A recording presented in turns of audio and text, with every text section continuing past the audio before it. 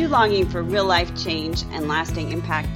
At More to Be, we believe that is possible through a fresh encounter with God and His Word.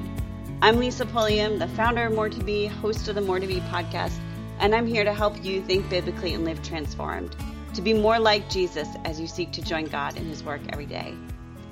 On today's episode, I am excited to bring to you my friend and sister in Christ, Cherie Zach. She is the founder of Imperfect Wives, a ministry devoted to helping women fight for their marriages.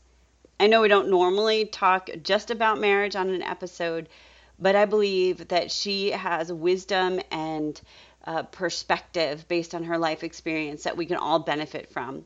And I know, based on the fact that we already recorded this episode, that it will be a fabulous opportunity for you to glean not only how to cultivate health in your own marriage, what to do if you are in a dysfunctional marriage, what to do if you find yourself in an abusive situation, as well as how to navigate difficult relationships with extended family members. I end up talking about what God did in my family with my own dad and how that was something that I had to learn to walk through in a similar situation to what Cherie had to walk through.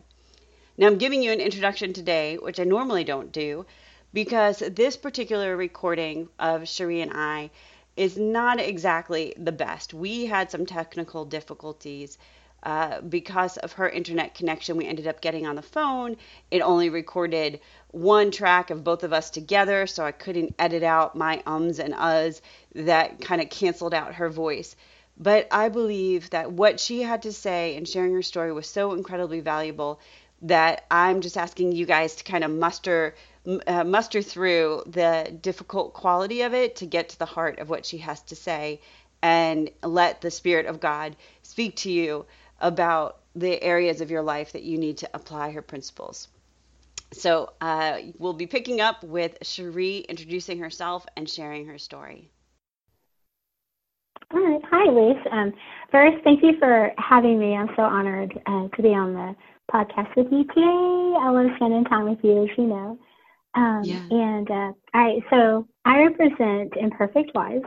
We've been around probably, 12 years now, going on 12 years maybe. Wow. And it's a ministry that teaches wives how to fight for their marriages the right way. Yeah. And so that is something that you started because what led you to that place? Oh, goodness. If I had the chance, I would sit with every lady, not just you, but every wife, and just fill out my heart and all of my mistakes. I would share my story, but it wouldn't stop there, because I know that if it wasn't for God's grace, that I wouldn't even be sitting here today, nor would I have a thriving marriage and family. Bill and I have been married. Well, we've been married 25 years, and wow. And we do look forward to 25 years is a big mark in today's society. But it wasn't always, as easy as it is for us today. 4 years into our marriage, Bill told me in a phone call that he wanted a divorce.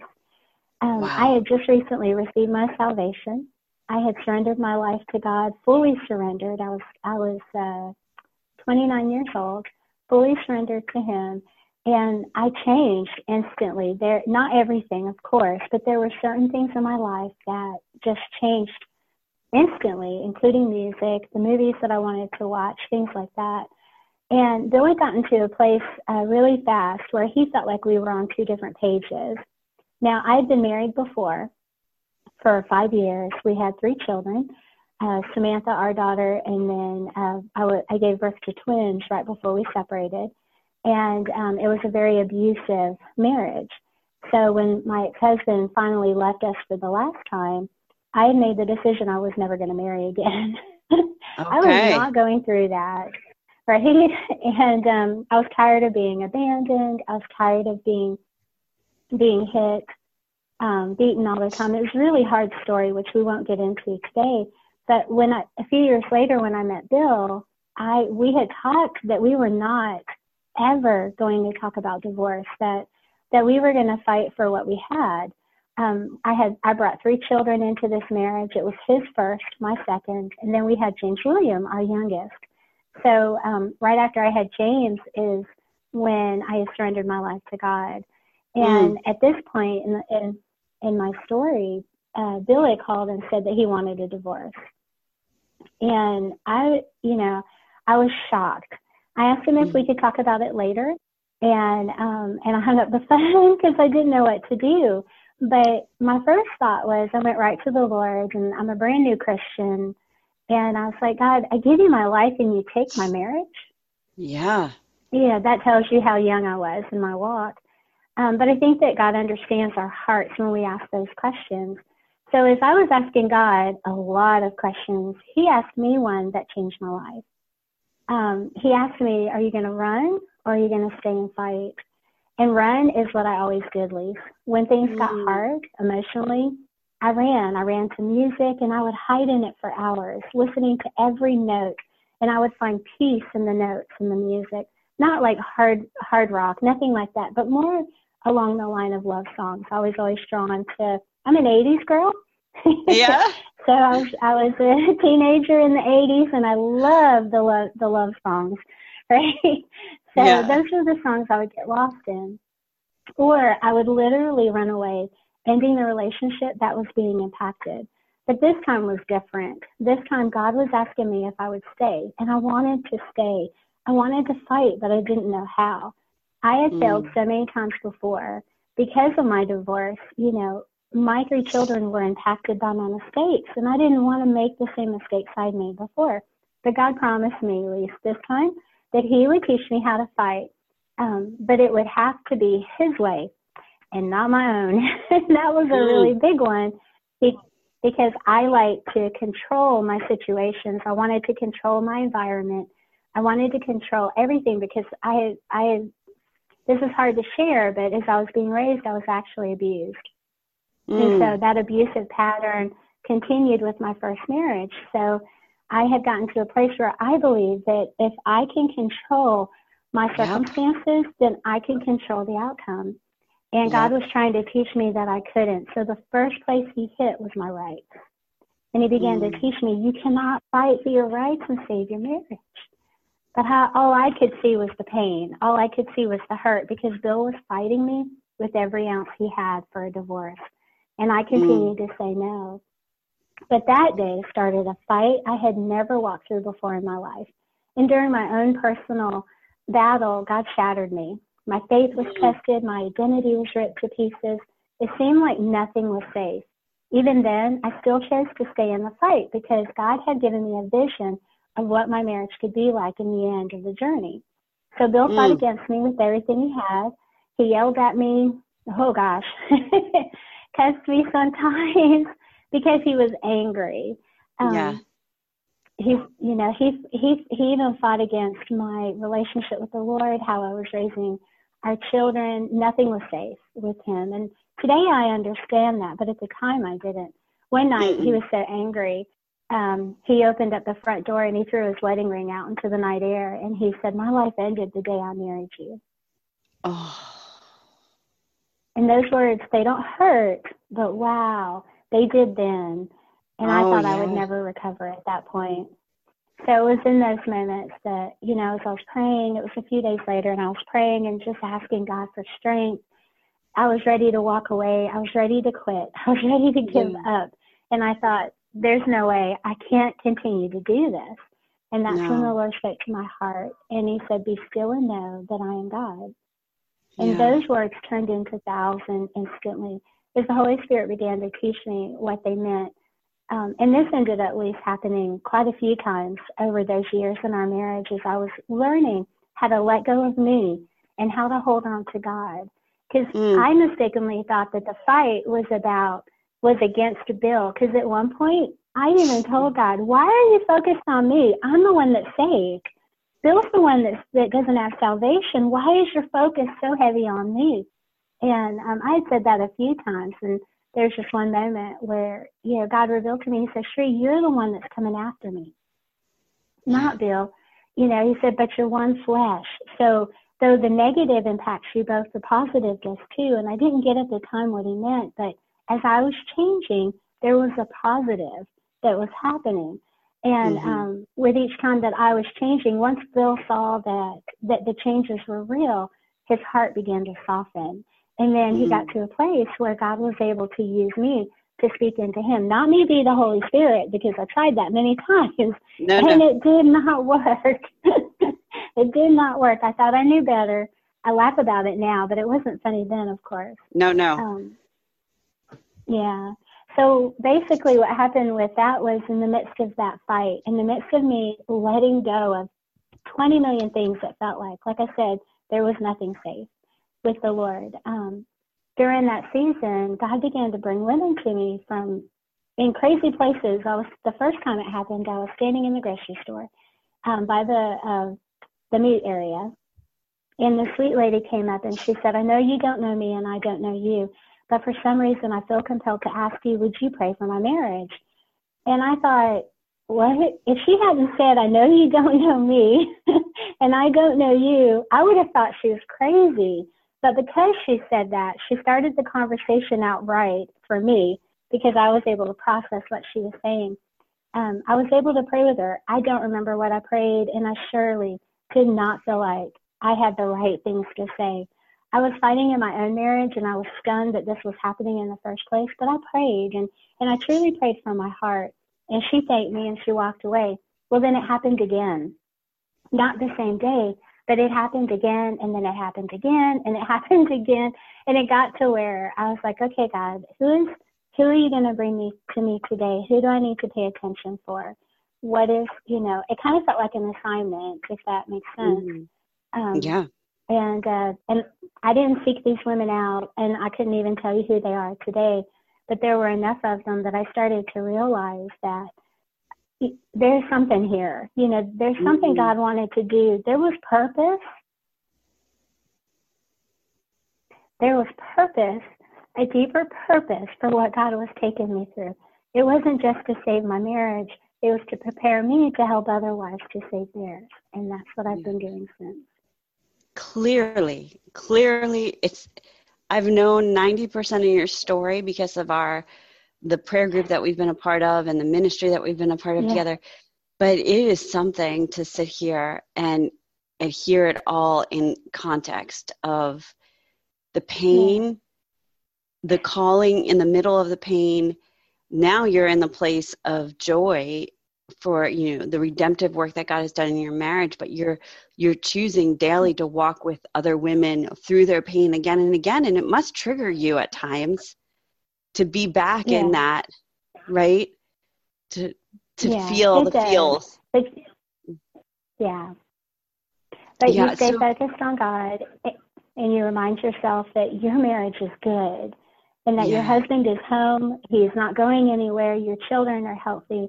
The very things that you fought for, that I fought for so long, those things, those came to fruition, and I'm good. I don't have to take on the women that I counsel. I don't have to take on their stories. Do I help them? Yes.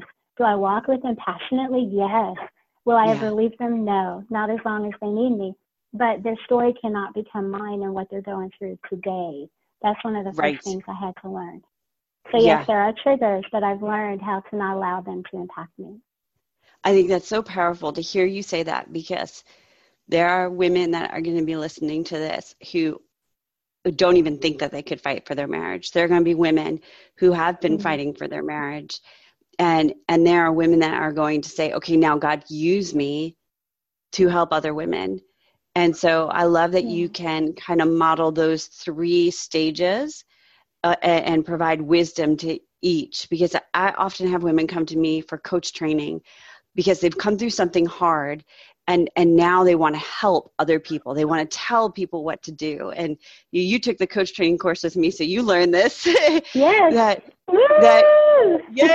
that we can't tell people how to solve their problem. We can walk with them, offer wisdom. But what worked for you in fighting for your marriage, there are foundational principles, and yet the day in, day out action steps that the women that you work with have to take are going to look a little bit different at times. They always do. Yeah. Because every situation is so different, but you also have different personalities, and everybody's in a different place in their walk. So it's, it's like from the very beginning of salvation, sometimes there's a few that aren't even saved yet, but they truly want to be. To, at the beginning of salvation, I've had a few of those. And then there's the majority, though, are in the middle of their, I don't say in the middle of their walk, but they're further along. They're more mature than, they were when they were first saved. They're a little easier because they catch on faster. It's the ones who are not saved or the ones who are, have just come to salvation. Their situations are harder because they don't understand biblical principles. And they're still fighting for their rights like I was. Yeah. So would you say that's the difference, fighting for your rights versus allowing God to fight for you while you submit your rights to him? Yes. Yielding to the Holy Spirit is so important in this process. And that was something I didn't understand in the beginning. I fought against him constantly. I was constantly giving him my reasons why I shouldn't have to do what he was asking me to do. Like I said before, there was no place in me that was safe. Nothing was safe. And you don't want it to be safe with the Lord. And I don't mean that in a negative way. I mean, I can work my hardest to keep sin hidden, but God is always going to flesh it out. He's going to root it out, and it's going to stand there and stare at me. A big part of that was my rights. But, I had learned to protect myself all those years. And I didn't know, I was so scared to let go of that covering, not realizing that covering was made of my flesh. It was fear. It was doubt. It was the condemnation that I had for myself. I was very bitter about me. I didn't like me. Yeah. And yet I was holding on to all of that, thinking that I was in a safe place, not understanding that there's no safe place in sin. There's no safe place that the devil has you in. And so letting go of my rights, I know that may not be everybody's fight, but for me it was. So I had to learn to let go of my rights, allow God to change me. And then I found myself at a place where I actually no longer was offended by Bill. And there were moments that I don't want to say hate, but there were moments I was quite angry with him and would call him a jerk. Sometimes to him, but mostly under my breath. But and I would tell God, But there was a time where I finally came to this place where I understood that I was right. I was fighting the wrong battle. I was fighting against Bill and against me. But if I could just lay down my rights, yield to the Holy Spirit, and begin to walk with him and trust him, then eventually I got to a place where I started to realize the person I'm fighting for is my husband. But I cannot be his Holy Spirit. I had to trust God and do exactly what God was telling me to do. And today my husband is saved, and something I wasn't sure would happen at the time. He loves the Lord. He leads our family. And I rejoice in this, but not in a way to hurt any of your listeners, not by any means, because we had to work hard to get here. Yeah. You don't just snap your fingers and it happens. You have to do the work, but it's so worth it in the end. In the end, it is, change is coming. I know. If you're willing to do it, change is coming. I often have shared with our More to Be tribe about how I've not talked much about our marriage. I've talked about my transformation, my anger, and God changing me from the inside out. But part of that is, I think sometimes I'm confident in talking about me because it feels like I have a little bit of control over that. And I've not talked much about our marriage because I'm always afraid that it's going to bust apart, which is, isn't that interesting? And it's crazy because we've been married 22 years and God redeemed our marriage more than 14 years ago. Like, I remember when we got to the point that we were happily married as many years as we had been unhappily married. And the 7-year mark for me was critical. And Stephen doesn't remember it quite the same way, which is pretty funny how we have our own stories in our head. But for me, we were away in Disney for a business purpose for Stephen. And we decided we were going to go out to dinner that night. And we ended up on this Disney bus trying to find the restaurant. And we just kept 45 minutes on this bus, couldn't figure out what stop to get off at. And while we're circling, I am making the decision I'm going to divorce him. It was like a metaphor of our life.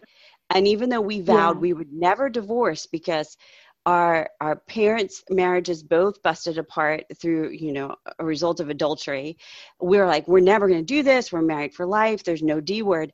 I'm under my breath saying, this is a metaphor for my life and I'm out. I'm getting out. And he didn't know that. We never ended up at the restaurant. I don't know what we did for dinner. And we came home from that trip and I was like, okay, how do I do this? Like, what's the next step to end this? And we had, at the time, let's see, I think the twins might've been babies 7 years in. And the girls were like 6 and 4 and the babies were 2. They were all little. My mother-in-law had stayed with the kids while we were gone. And when I got home, she's like, oh, I meant to give you this book that her friend gave her for me. So it was her best friend, Mary, who was a pastor's wife at the church that my mother-in-law went to, handed her this book to give to me. And it was called The Proper Care and Feeding of Husbands by Dr. Laura Schlesinger. And, it's not exactly fun times to have your mother-in-law give you a book on how to take care of her son. And I was so mad. But I think what made me read that book was that Dr. Laura Schlesinger is Jewish, and my background with being raised by a Jewish father made me inclined to look at it.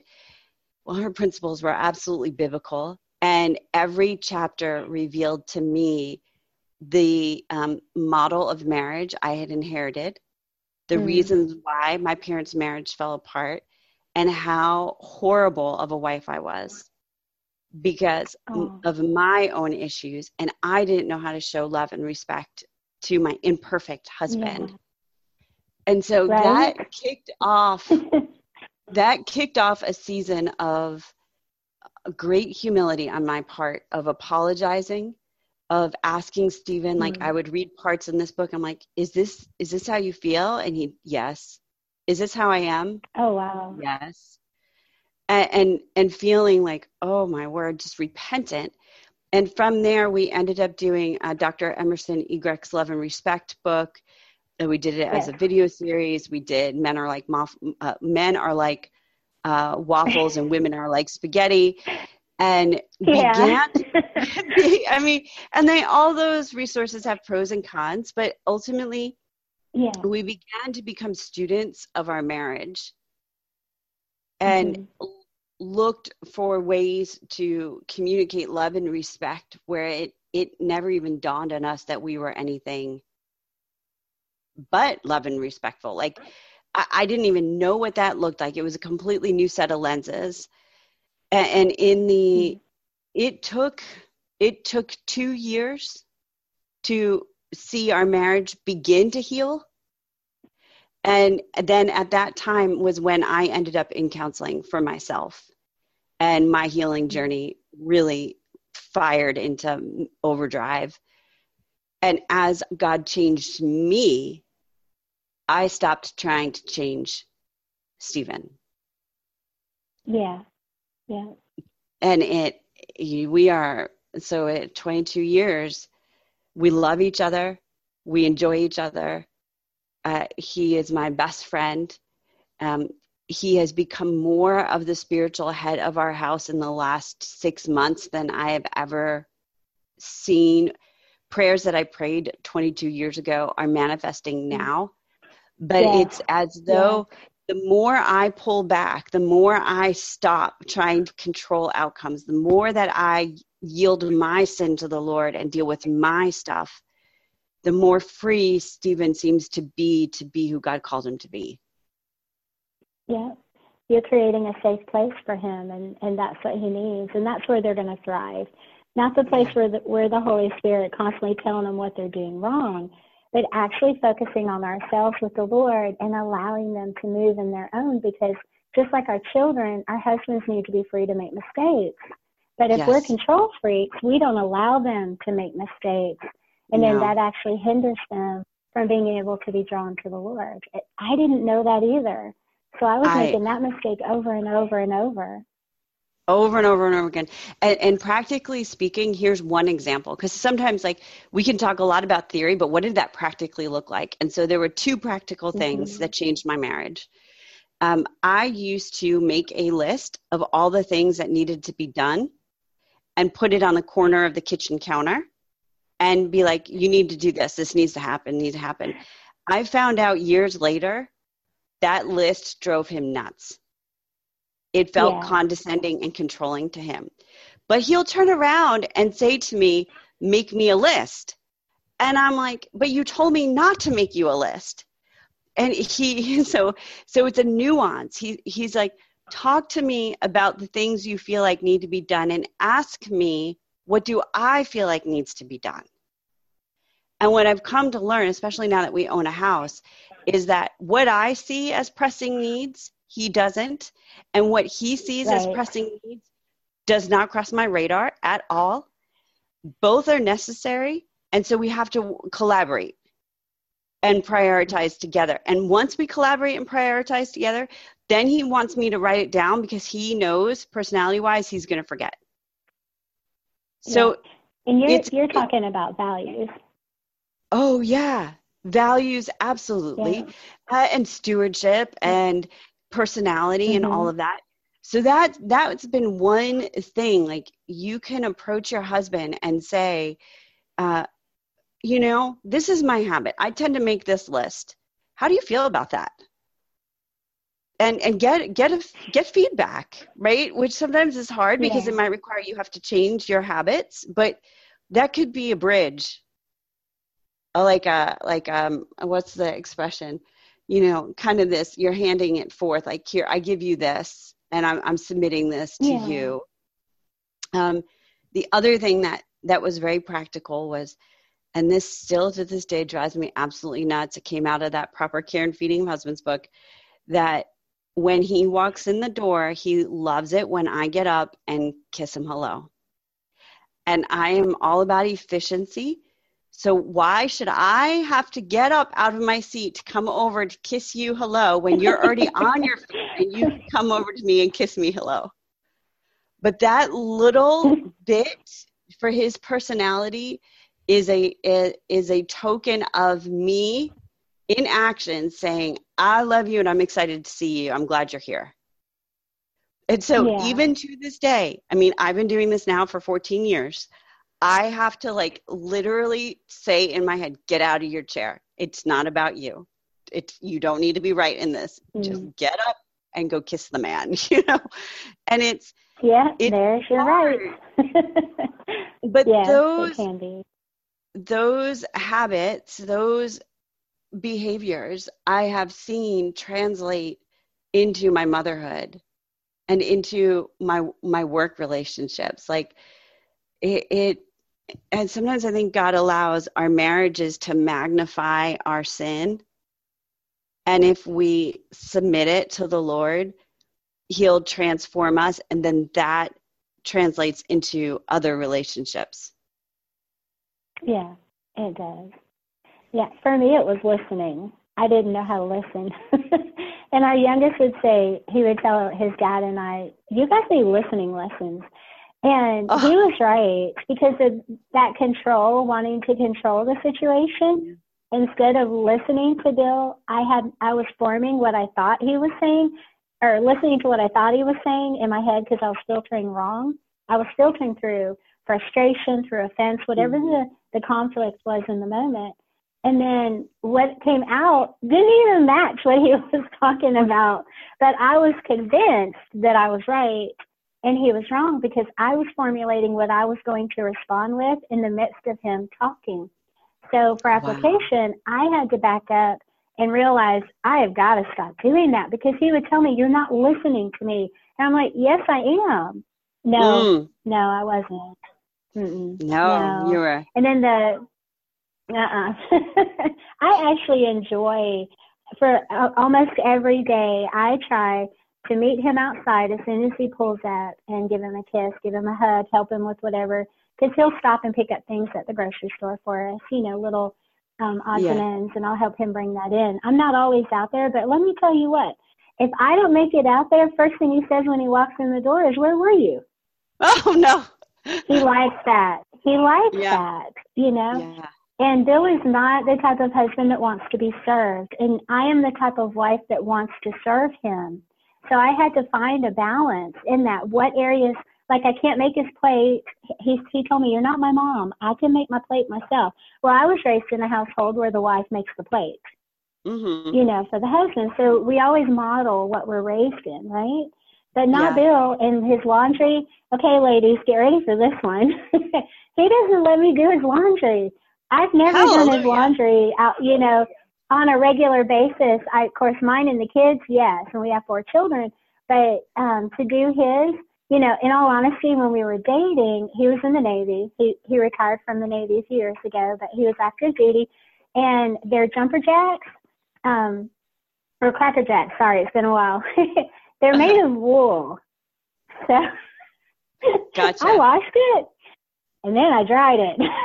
Oh, no. And it went to like, Oh, no. Doll-sized clothing. So if you want to know how to get out of doing your husband's laundry, do Just something ruin it. bad. Yeah. Yeah. Right? I honestly did not I didn't know that wool shrinks. I didn't know that.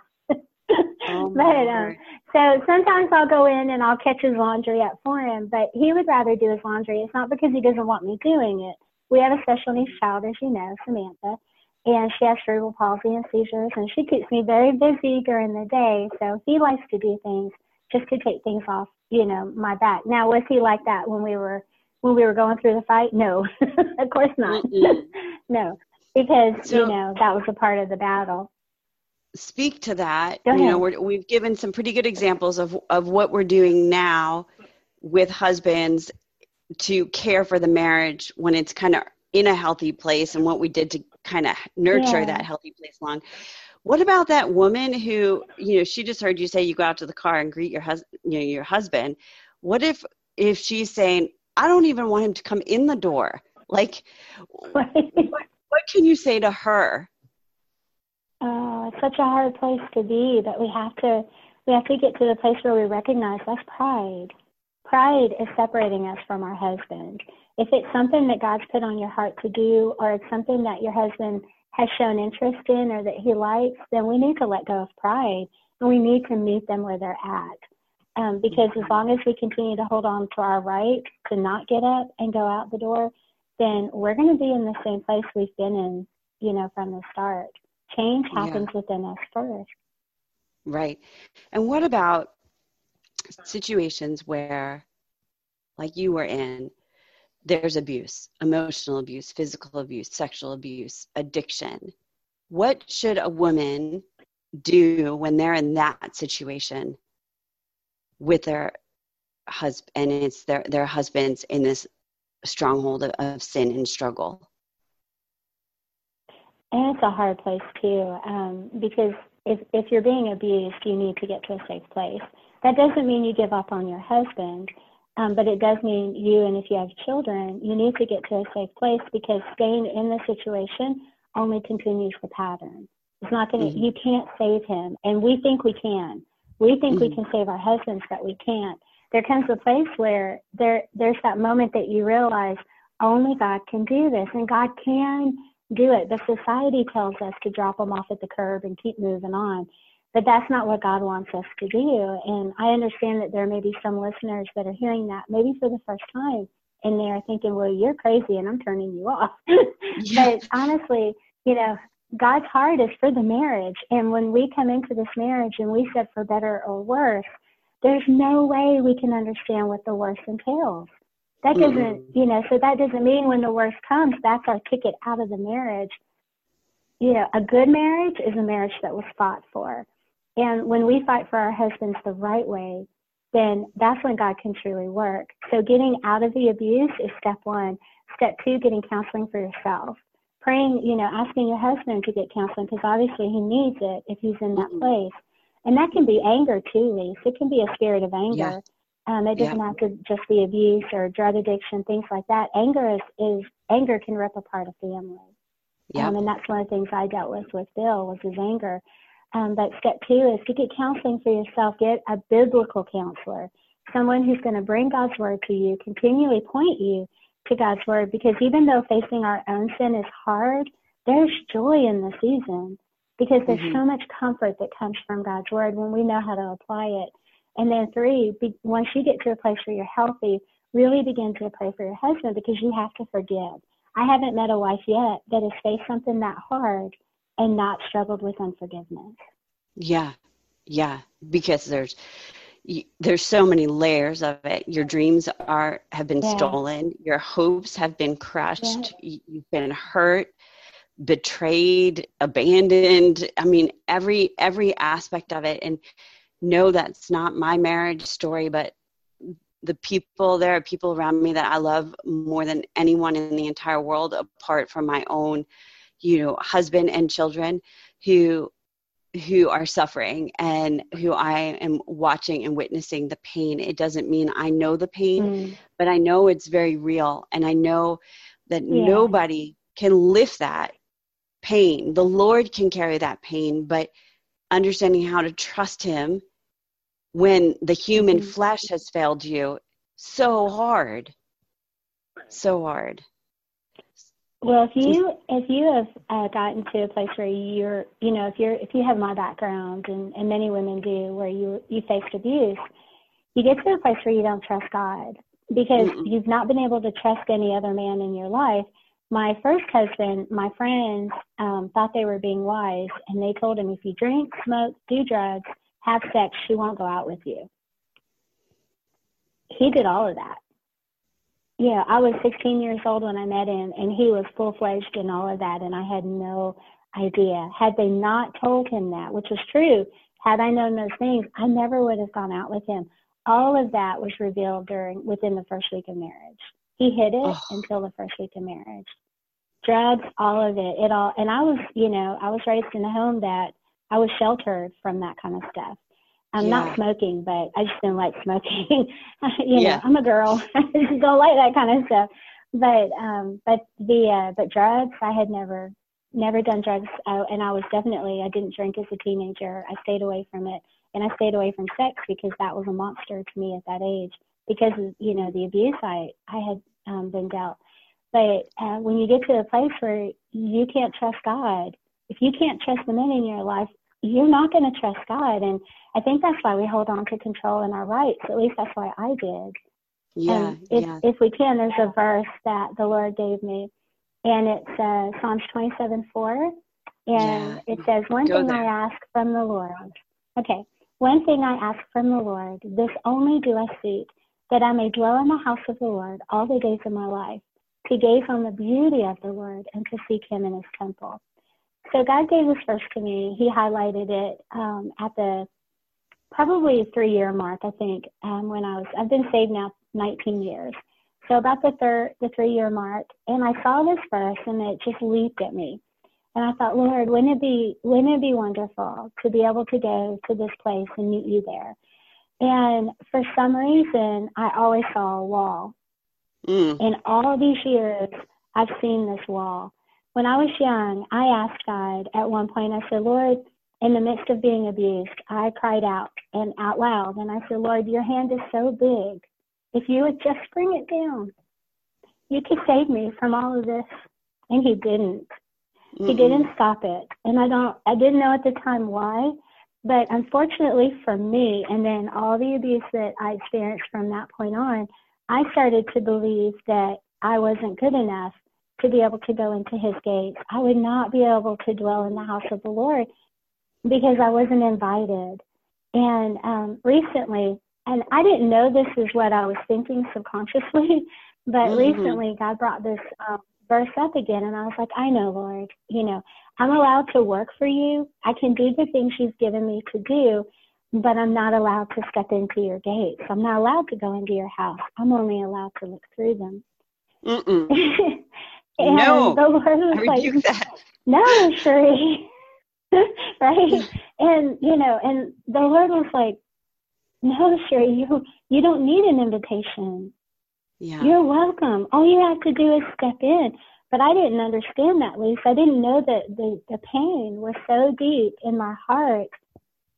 From that one moment when the abuse didn't stop, someone like, I don't know if it was the enemy or myself, but I believed a lie that I was not good enough to go in. I was not welcomed, nor would I ever receive an invitation.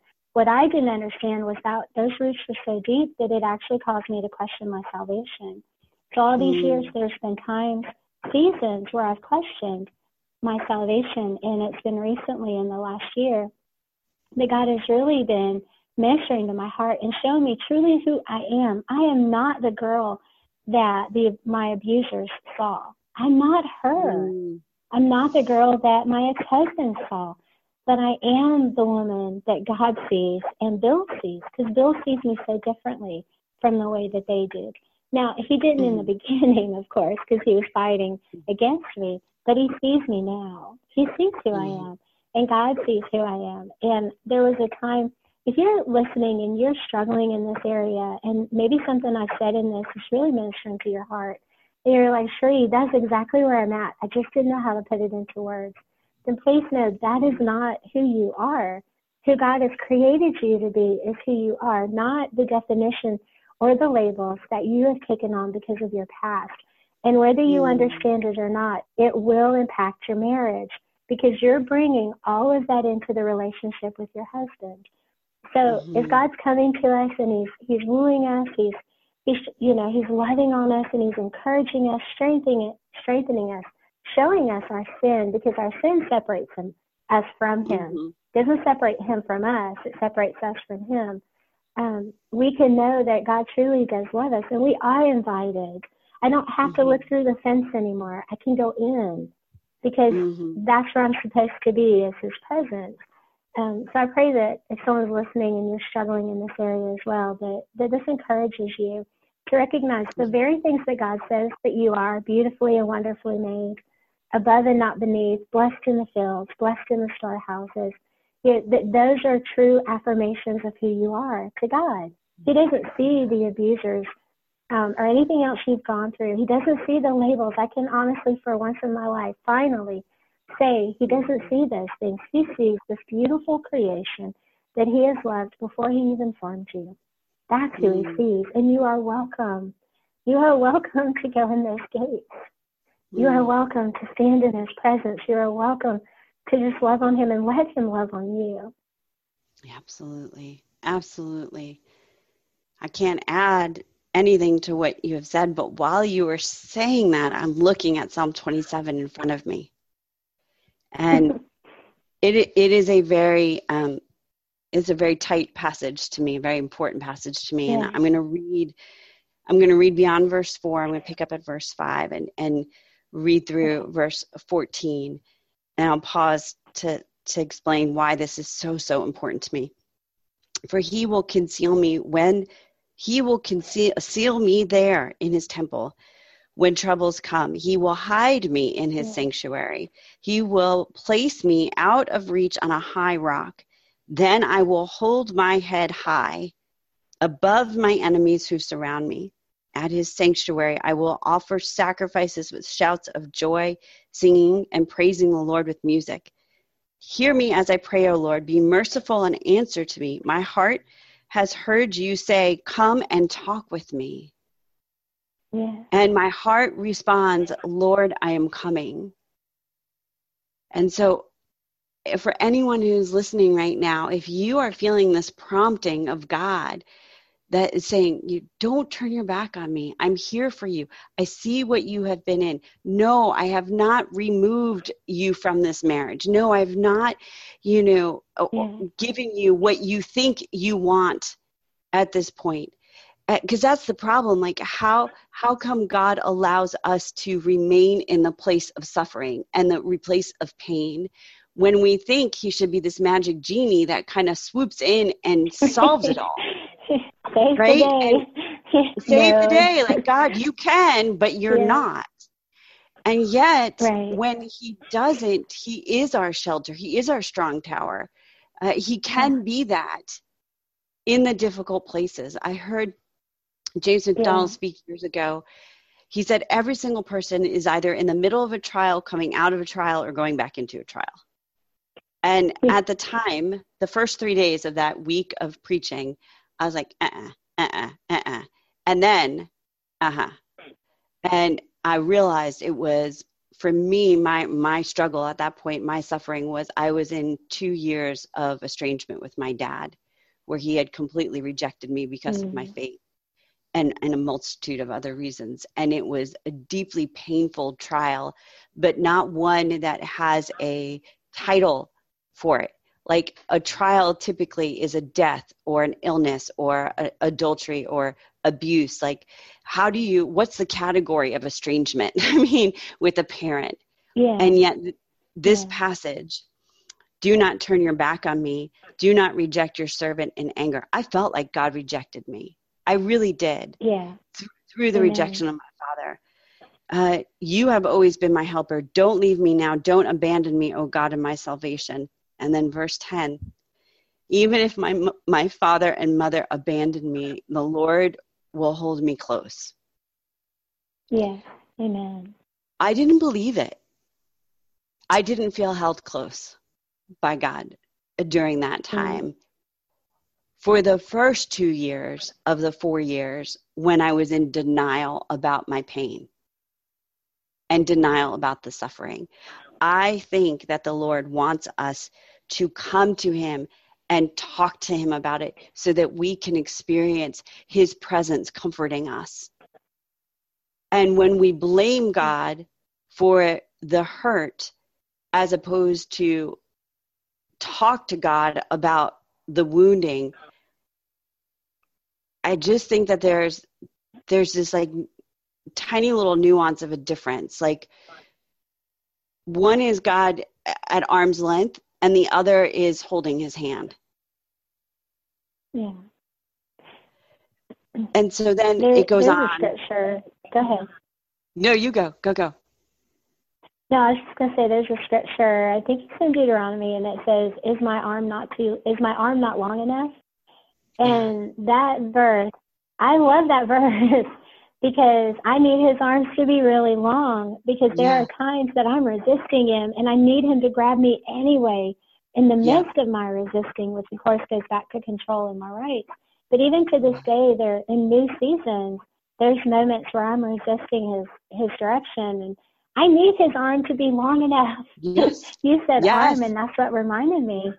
Yeah. Is my arm not long enough? Yes, Lord, your arm is long enough. Thank you. Your arm is long enough.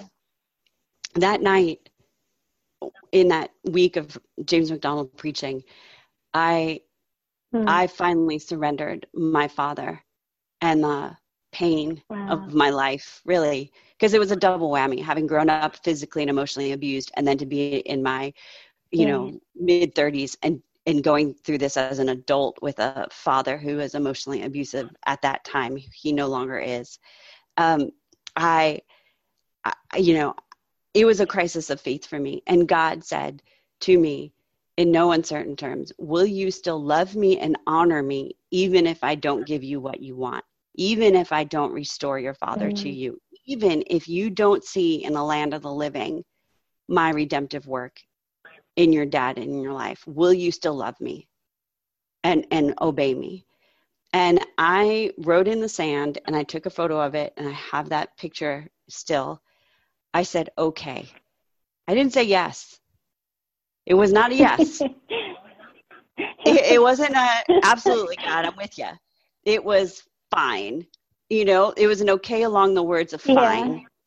Yeah. I ungripped my fingers from what I think you should do, shaking my fists at you, and yield. Have your way, Lord. And that was the beginning of me being able to forgive my dad. And I remember I had heard a Beth Moore teaching that us choosing to forgive somebody does not require that offender's participation.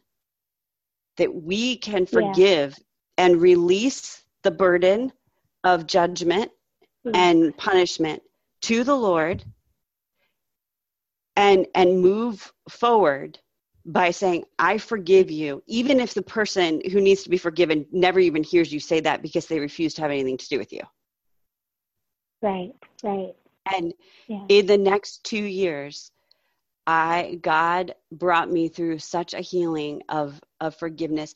That was when God became my father and released the burden of expectation that my dad would have to fill a fatherly role in my life. I no longer needed him. And the Lord surrounded me with so many surrogate dads in that season. It was absolutely amazing. And my children with surrogate grandparents, like grandfathers. It was just crazy what God did in those 2 years. And I say 2 years because 2 years later, I had prayed on the way home, heard a song on the radio, and prayed for my father. And this was my prayer: Lord, wherever my dad is right now, I ask that you would bless him. Just fill him with your presence, Lord. Bless him. Don't hold this against him anymore. Give him the ability to move on. And I was like, wow, I'm healed. Like, I just prayed for my enemy. I'm in a good place. And the next day, I got an email from my dad that after 4 years of silence, basically, Lisa, will you forgive me? Everything I've ever said or done to hurt you has been wrong. And I would like to see if you would allow me back into your life. And I said, oh my word, like, I already forgave you. Yes, I will see you. There will be terms. And he came down a week later. We went out to lunch, and I said to him, I'm happy to let you back into my life. You will not see the children for a time. I will see you one-on-one, but you need to go for counseling to figure out why you did what you did so you never do it again. And he did, got himself into therapy, and now I think 7-8 years have passed. He is the most repentant, non-Christian man I have ever met in my entire life. Full of remorse and humility, and our relationship has had 100% reconciliation that I believe is just the sheer mercy and kindness of God, because he didn't promise me that. He promised to be with me. And here, picking up at verse 11, teach me how to live, O Lord, lead me along the right path, for my enemies are waiting for me. Do not let me fall into their hands, for they accuse me of things I've never done. With every breath, they threaten me with violence. I mean, this could have been my dad. This could be any woman's husband right now. Yet I am confident I will see the Lord's goodness while I'm here in the land of the living. Wait patiently for the Lord. Be brave and courageous. Yes, wait patiently for the Lord. Amen. Amen. You know, Lisa, I don't think we understand that when we let go of unforgiveness, we're taking off a yoke. In the Bible, God tells us that my yoke is easy because my burdens are few. Well, a yoke is a burden, and it's not a good one. It's one that brings hardship to the person that's wearing it. So what you did in that moment when you forgave was you took that yoke off. You said, I'm done. I'm not doing this anymore. And what happened in the spirit realm, in the spiritual, is that he was released. Yeah. So now that he's released, because you asked God to bless him, now that you've released him from that, God's able to step in and begin to move. But as long as we continue to hold unforgiveness against that person, it takes a lot longer for healing to come for both of us. Now, that doesn't mean there's a guarantee that the person that we need to forgive, their life's going to change. But more so than not, I see the life change. Yeah. And I can only imagine it, because I think as I look back over the last 7 years or so with my dad, it's the way we have forgiven him that has ushered in his winsomeness. And Stephen had to forgive him. The kids had to forgive him. I mean, he hurt all of us. It wasn't just an offense against me. And there are people in my life that have not owned their wounding of me, that I still have to continue to forgive on a regular basis. And I have yet to see God move in them, even though I've moved in obedience and forgiveness. And so I think it's just important to point that out, that it's us saying, I'm not living tied to your junk anymore. I don't want to be chained to what you're going through in your sin and your destruction. And so you belong to God's authority, not mine, and move on. Yeah, amen. In the your soul. Story is so beautiful. Yeah. Yeah. Yeah, I didn't even know that was something I was going to talk about today. But this passage of, though my mother and my father abandoned me, the Lord will hold me close. And I can tell you that is truth. And the Lord has held me close, even when I haven't recognized it's his arms around me. It's hindsight, you see it, not in the moment. So would you pray us out and kind of give a commissioning for our marriages? Okay, thanks. Yeah, thank you. Dear Heavenly Father, thank you for this incredible time with Lise. Thank you, Father, for the friendship that we have, Lord. Thank you, Father, that she is someone that I can always come to when I need help, when I need prayer. Father, I pray that you would bless her, Lord, bless her ministry, bless her family. Father God, continue to give her such incredible creative roots, Lord, and use her mightily, continue to use her mightily in ministry, in her community, in her church and home. Lord, as we look at the women that are listening to this podcast, Father, if there's women that are struggling, they're listening for a reason, God. They have questions. They need to know, probably more than anything, Lord, that you are right there with them. Father, I ask that you would lean into them, Lord, that you would speak to them in a way that they know it has to be you, just like you've done for me, just like you've done for Lise, and that you've done for others. Lord, speak their love language. Lord, minister to them. Let them know you're standing right there with them. They're not doing this alone, and that there is help. Father, I pray, I declare that marriages that are listening to this podcast, Father, that salvation is coming to fruition. Father, I declare healing in each of their lives. Lord, I declare, God, a movement, that you are moving mountains, Father God, that stands before those that see them. And Father, I declare freedom in these lives, freedom to be able to walk the life that you've designed them to live within their marriage, within their community, their church, their home, each area, work, wherever you have planted them, Father God, that they will be able to let go, Lord, and that they will begin to walk free in your word, free in understanding, free from the bondage that they have been in for so long. God, like Lee said, there are so many layers to this, and there's no way we can get to all of it in one podcast. But Father God, you are amazing. You know their beginning, you know their end, and you know right where they're at, all at the same time.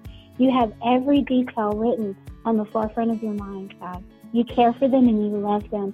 Lord, if they're in pain, we ask, God, that you would minister to their hearts. Bring them incredible comfort, God. Let them know that they are not alone. And Father, most of all, we ask that you begin to bring them into freedom. In Jesus' name we pray. Amen. Amen. We just did church. Thank you. Thank you. It has been so much fun. Thank you. It's so good. Thank you for being with me, Cherie. And thank you, everyone, for listening to the More to Be podcast. We are praying you've experienced a fresh encounter with God and his word during your time with us today. If you'd like to show your support for the ministry of More to Be and our podcast, we'd love for you to become a More to Be Sisterhood Circle member. You'll be blessed with our signature courses and resources while being a blessing to others. To learn more, visit moretobe.com/podcast for a special link. May you continue to think biblically and live transformed, to be more like Jesus as you seek to join God in his work every day.